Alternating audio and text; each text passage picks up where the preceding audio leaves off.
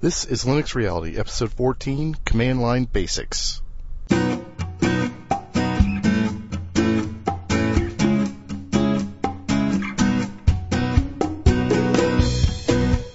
Hello, welcome back everybody. My name is Chess Griffin and I'm your host for this show.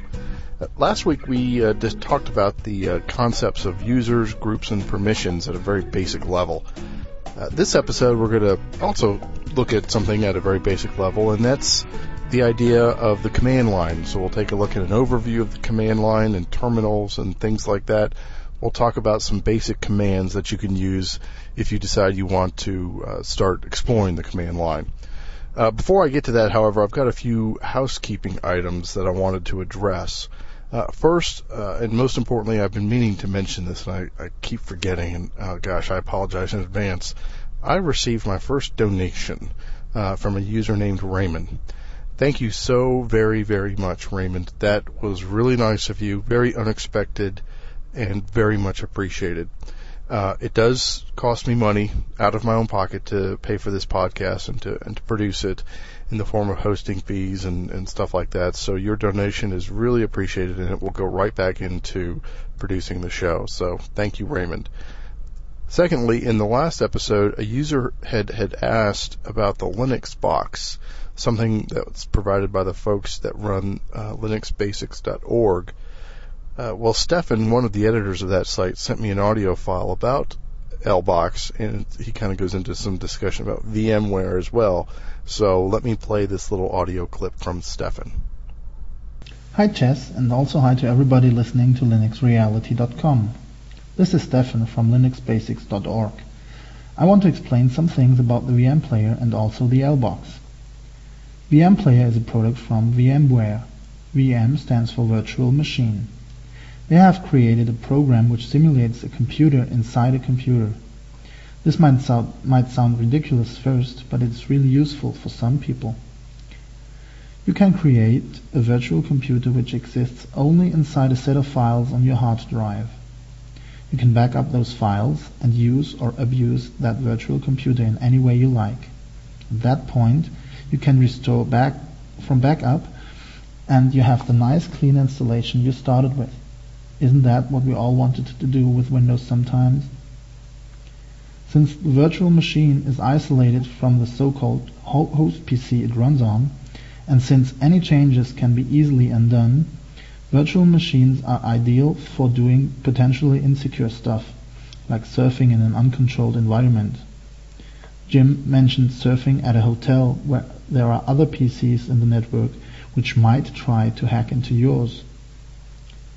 On the download page, VMware offers a Safer Surf appliance, which you can use in such scenarios. And when you are done surfing, any changes that malware has done to the setup will become undone. Another great application for virtual computers is to try out new operating systems, Linux distributions, or simply try out new settings. At linuxbasics.org, we were running an online Linux course for the last 9 months. As we advanced, there were exercises in the lessons which could mess up a PC big time. Since not everybody has a spare box to install a training system on, I thought it would be neat to try things out in a virtual machine. About at the same time, VMware announced that it would release its VM player at no cost. As the name suggests, the player only runs existing virtual machines. To create them, you need to pay for the big VMware product. So I created on my VMware a virtual PC. It has a big virtual hard drive and all the peripheral devices you need, but no operating system installed. Since the virtual hard drive is empty, it does not take up much disk space or download space. I called this virtual spare box the LBox, which is a pun on our name linuxbasics.org, or as we abbreviate ourselves, capital L, capital B, regular O. You can download the LBox and install any PC operating system on it. While you will need a license from Microsoft to install Windows, you only need an ISO image or an install CD to install any Linux distribution you want to try out. You can find instructions on how to do it at linuxbasics.org/course/lbox-how-to. A little word of warning. Running virtual machines need a lot of RAM. 512 megabytes is the minimum, and I would recommend 1 gigabyte. It's better. So, thanks Chaz for your great show. I really like to listen to it. Bye. I'll have a link to the LBox and related information in the show notes. Stefan, thank you so much for putting that together and sending it along. It's greatly appreciated. Okay, let's check out some listener feedback. Message for you, son.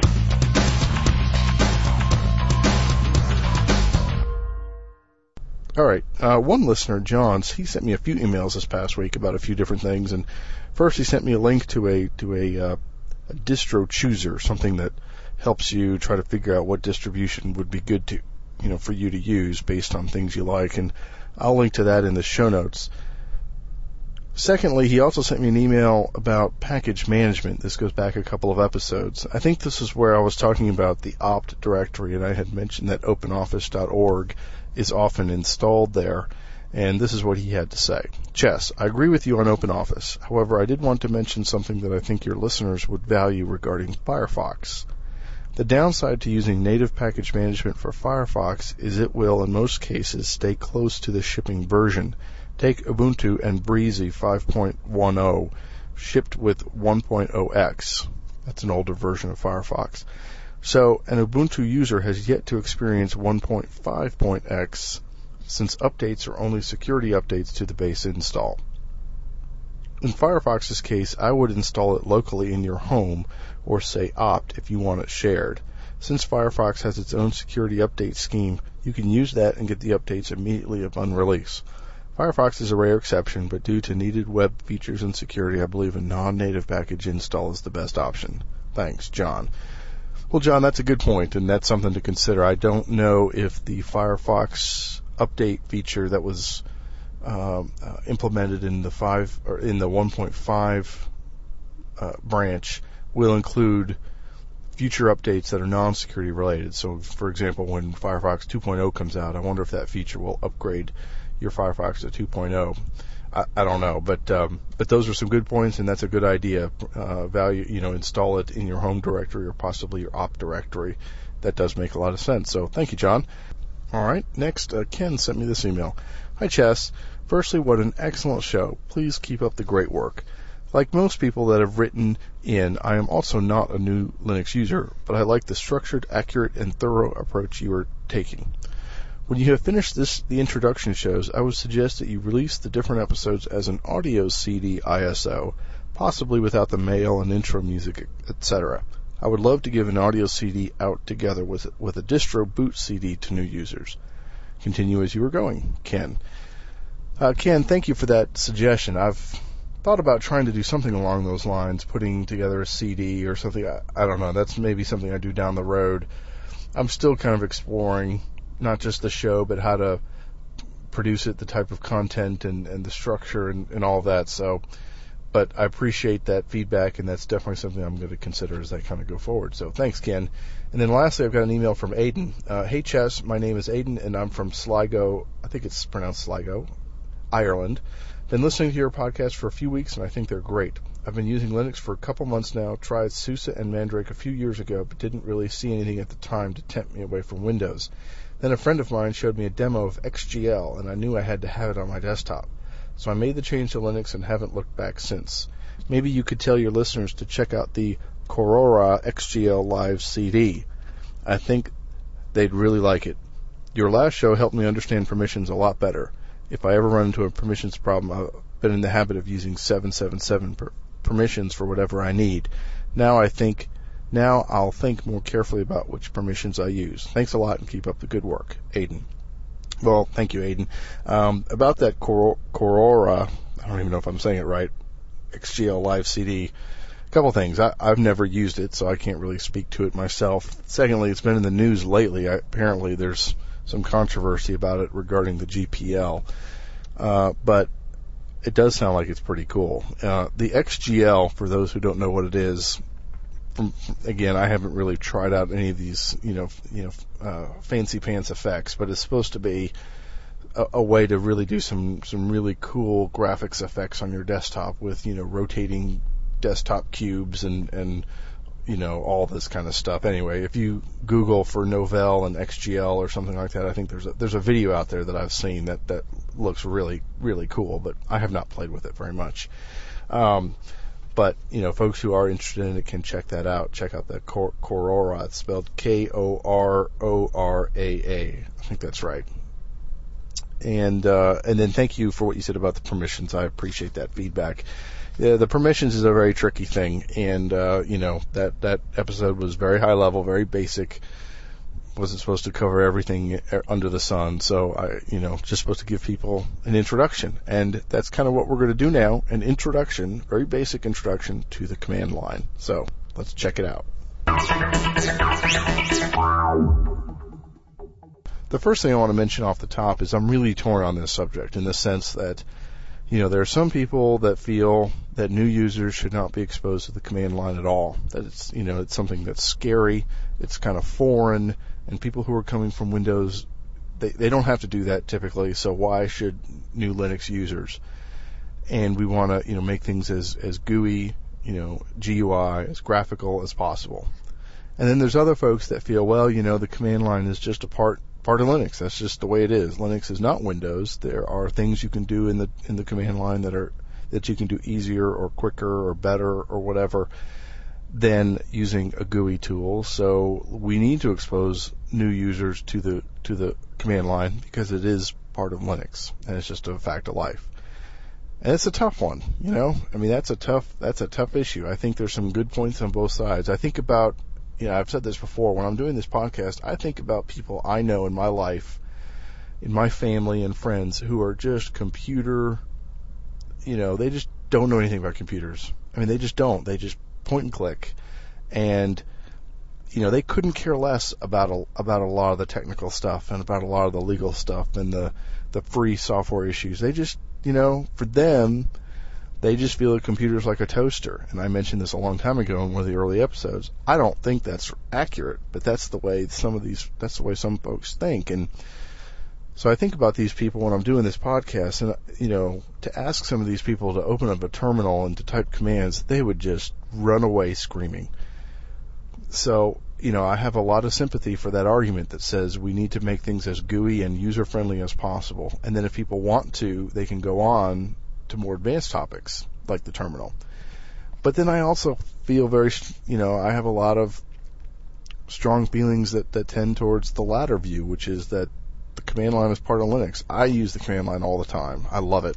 I feel like I barely have scratched the surface on what it can do, but I'm very comfortable in it, and it doesn't bother me one bit. So, and part of me feels that, Linux, is not Windows, and so that's just part of Linux. So, anyway, I guess what I'm trying to say is this topic has got some conflicting points of view. It's a difficult one. If folks who are listening are not comfortable with the idea of using a terminal or a command line, then just, skip this episode. Don't worry about it.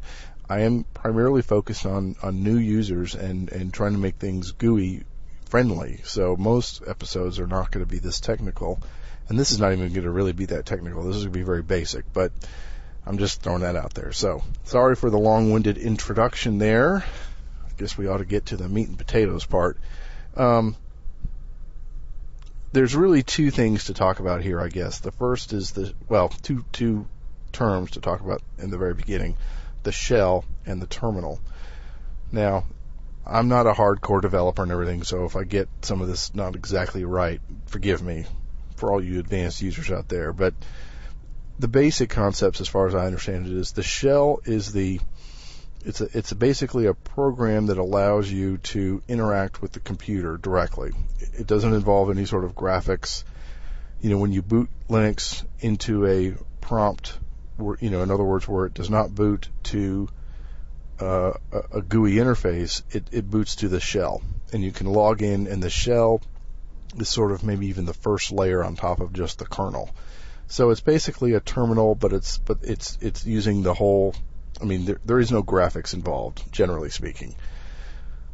The terminal, however, is an application within a desktop environment or within a window manager that lets you interact with the shell. It's why oftentimes these things are called terminal emulators. So if you're running KDE or you're running GNOME and you launch a terminal, it's a little program that lets you sort of interact with the shell or replicates the shell, but it's not the same. It's not, you could also log out of KDE or GNOME into the shell directly. So anyway, hope that makes sense. The most common shell, I believe, in most Linux distributions is called Bash, B-A-S-H. There are other shells. I have never tried any of the other shells, so I can't speak about those at all, but I think Bash is the most common one, and that's the one that I'm most familiar with. Terminals, there's a bunch of different kinds, obviously. KDE has its own terminal called Console. It begins with a K. GNOME has a terminal. I think it's called GNOME Terminal or something. There's eTerm, ATerm, Xterm, RxVT. There's a bunch of others. But these are all basically, little programs that when you run them, you'll have like a little DOS-looking prompt, for lack of a better way to describe it. Now, one thing that's interesting for Windows folks is you may not realize this. Windows has a terminal as well, Windows XP and all previous versions. If you go down to the Start menu and then click on Run and type in the following, cmd.exe, you'll see a terminal window pop up, kind of like a DOS-looking type window. So this is not necessarily something that's unique to Linux only. Mac OS X comes with a terminal. So it's not that uncommon.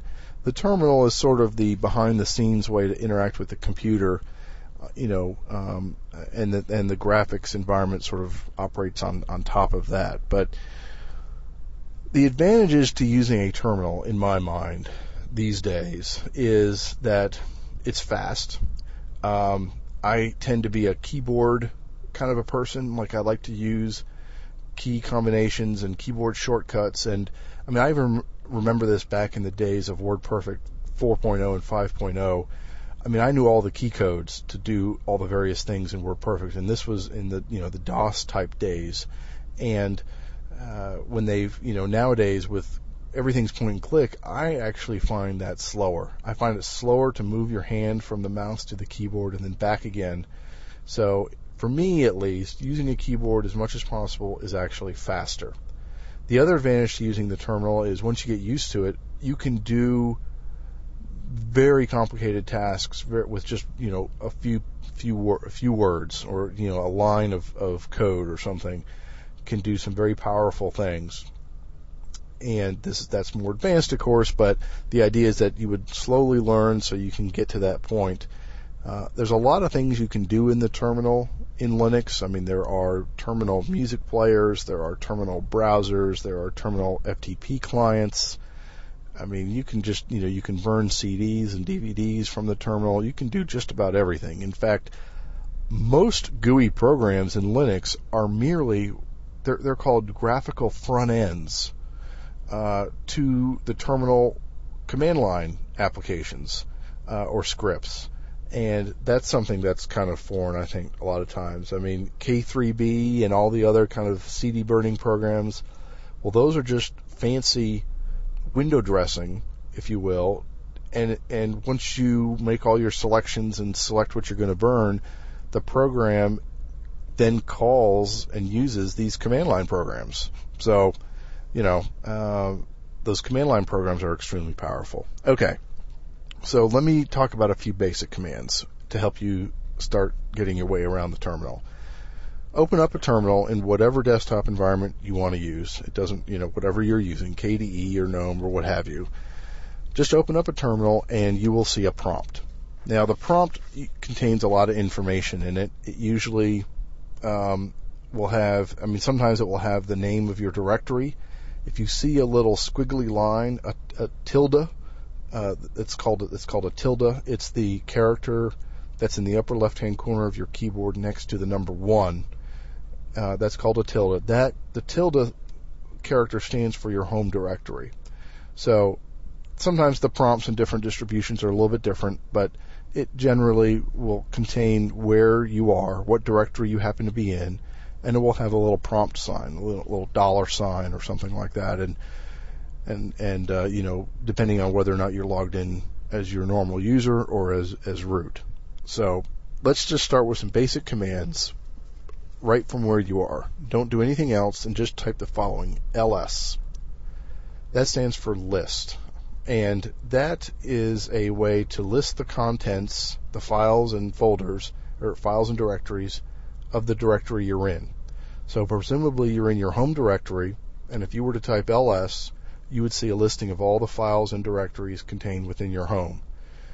So if you were to then open up Konqueror or Nautilus or another file manager to your home directory, you should see the same information. The same files and the same directories should be listed.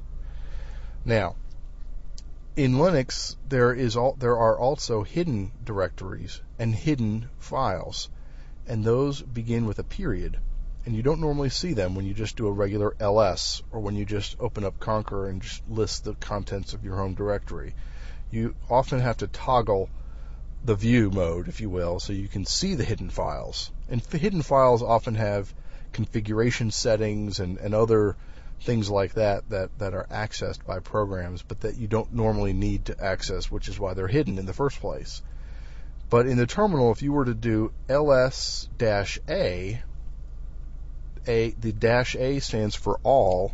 Now you would see a list of all the files in your home directory, hidden and non-hidden files and directories. Now another way you can list files is using the -l option. So if you were to do ls-l, you would see a listing of all your non-hidden files and directories in a sort of a long format, with additional information. Lists your permissions and who the owner and group is and the date and all of that. That's the -l option. And let me stop right there. Let me explain something I probably should have said right off the bat. The syntax of entering commands.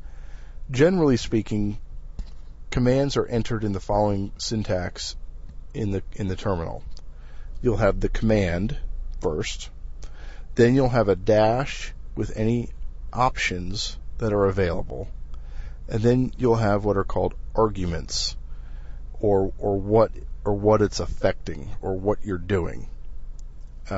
So let me give you an example. We just did the ls command using two different arguments. We did -l and we did -a. Now you can combine the options. Did I say arguments? I meant options. We did the ls command with two options, the -l and the -a. You can combine them. So you can have ls-la. That's two options. And then the argument in this case is going to be which directory you're executing that command on. If you leave it blank, it will be the current directory. But you can put in a different directory as an argument. So type in the following: ls space -la space /usr/bin, and then enter. So that is now doing a long listing of all the files in the USR bin directory. So those are the three components of entering the command in at the command prompt. Not every command has options. Not every command requires arguments. You can often find information about commands by typing in man, M-A-N, and then the command name. So you can type in man space ls. The man stands for manual or manual page.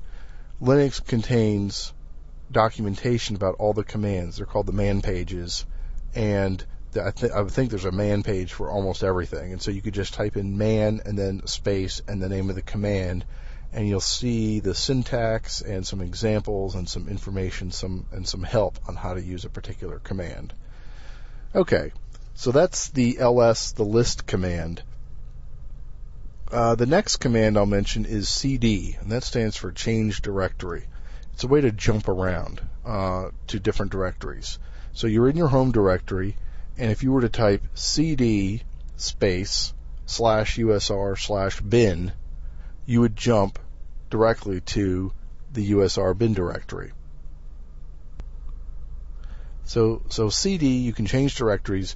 If you're in a directory, if you're in your home directory, and let's say you have a subdirectory called music, and you want to go into that folder, and if you're in your home directory, you can just do CD music, and it will take you into that subdirectory. Now, if you're in your music subdirectory and you want to go back up a level to your home directory, you can do CD space and then 2 periods, or CD space tilde. Takes you directly to your home directory. All right, the next command I'm going to mention is the sort of 2 different commands that go together.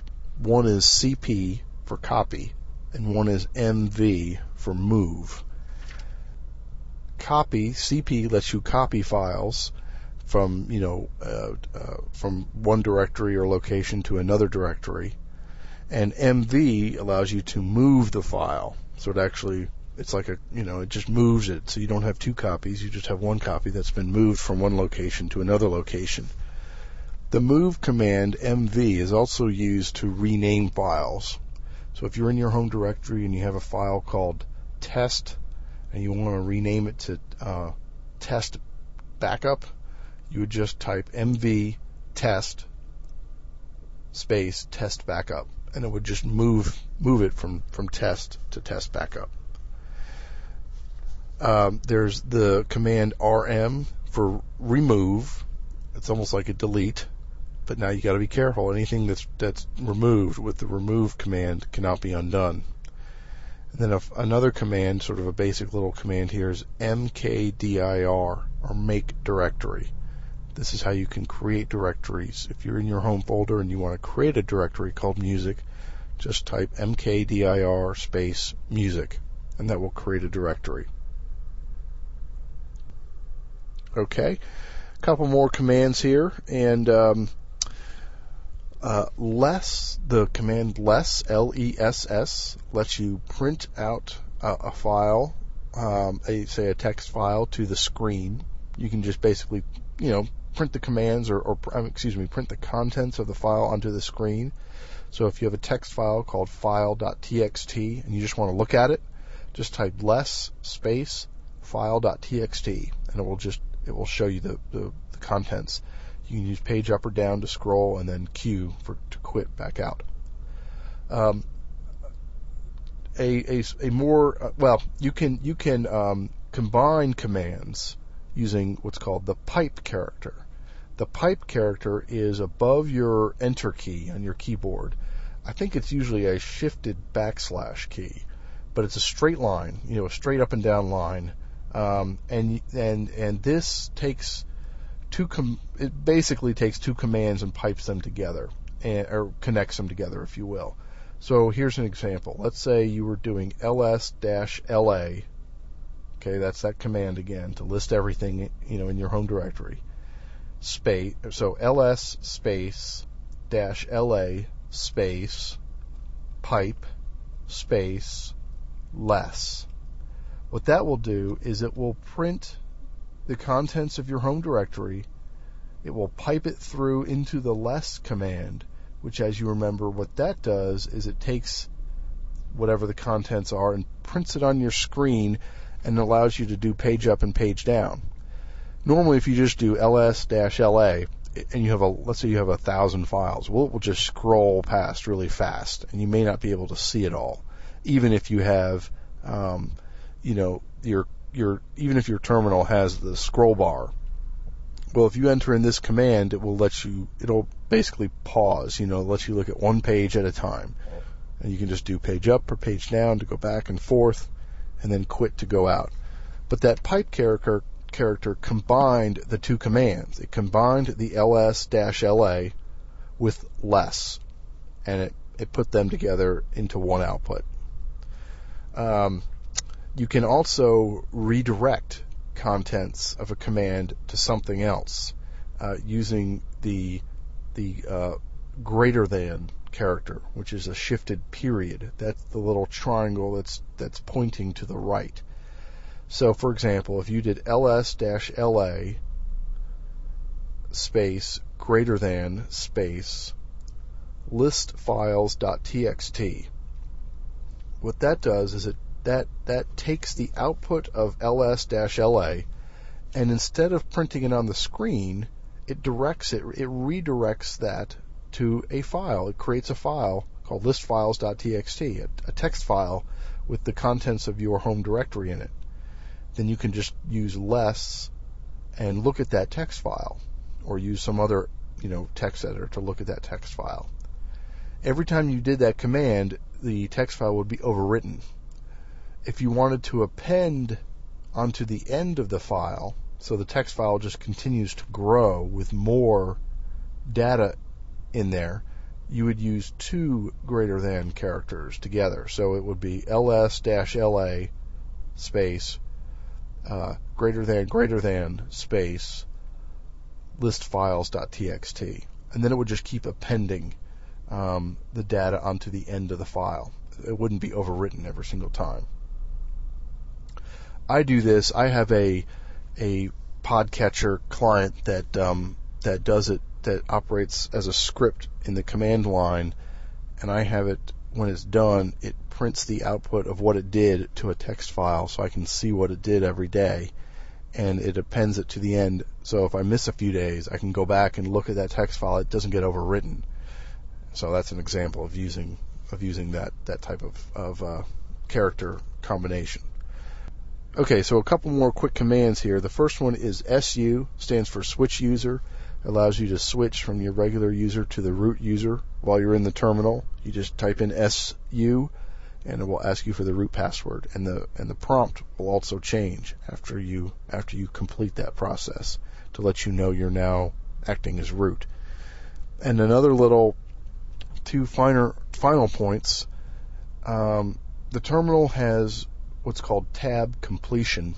So as you're typing something out, let's say, for example, you have a long file in your home directory called, this is a list of all my files.txt, and you want to view the contents of that using the less command we talked about.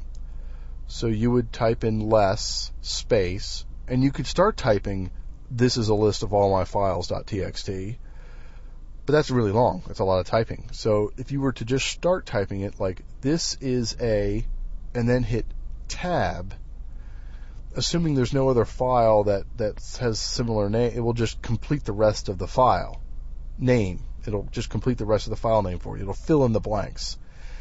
If you have two files that are similar, like let's say you have file1.txt and file2.txt, and you type in fi, and then you hit tab, it will, and you hit tab twice, it will list both files for you, and it will fill in as much as it can, and it will stop where there's a discrepancy at the 1 or the 2, for example, and let you fill in the rest.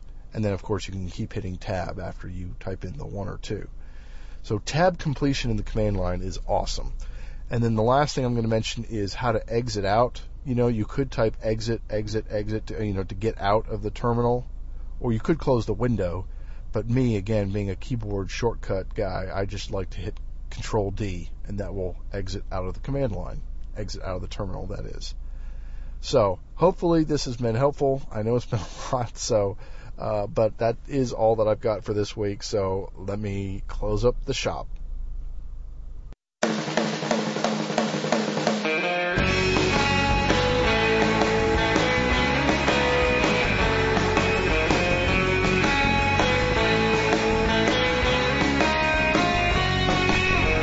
All right, everybody. Thanks for the tremendous feedback once again by email and the forums. It's been awesome.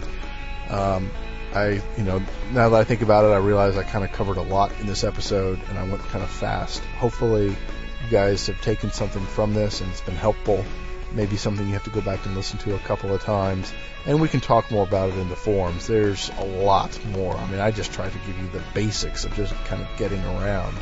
And, in fact, one user had mentioned the idea of doing a command of the week segment, and that's not a bad idea. So maybe that's something we'll implement at some point so we can explore some of these in more detail. So that's it for this week. Next week, we're going to talk about the preliminary stages of installing a distribution to your hard drive, And what I mean by that is partitioning and bootloaders, just at a very high level. And this will be in advance of some episodes on installing SUSE Linux 10.1. So please stay tuned for that. Tell all your friends and family about this podcast, and I do appreciate it. You guys take care. This has been episode 14 of Linux Reality. Have a great week, everybody. I'll see you all next time. Bye-bye.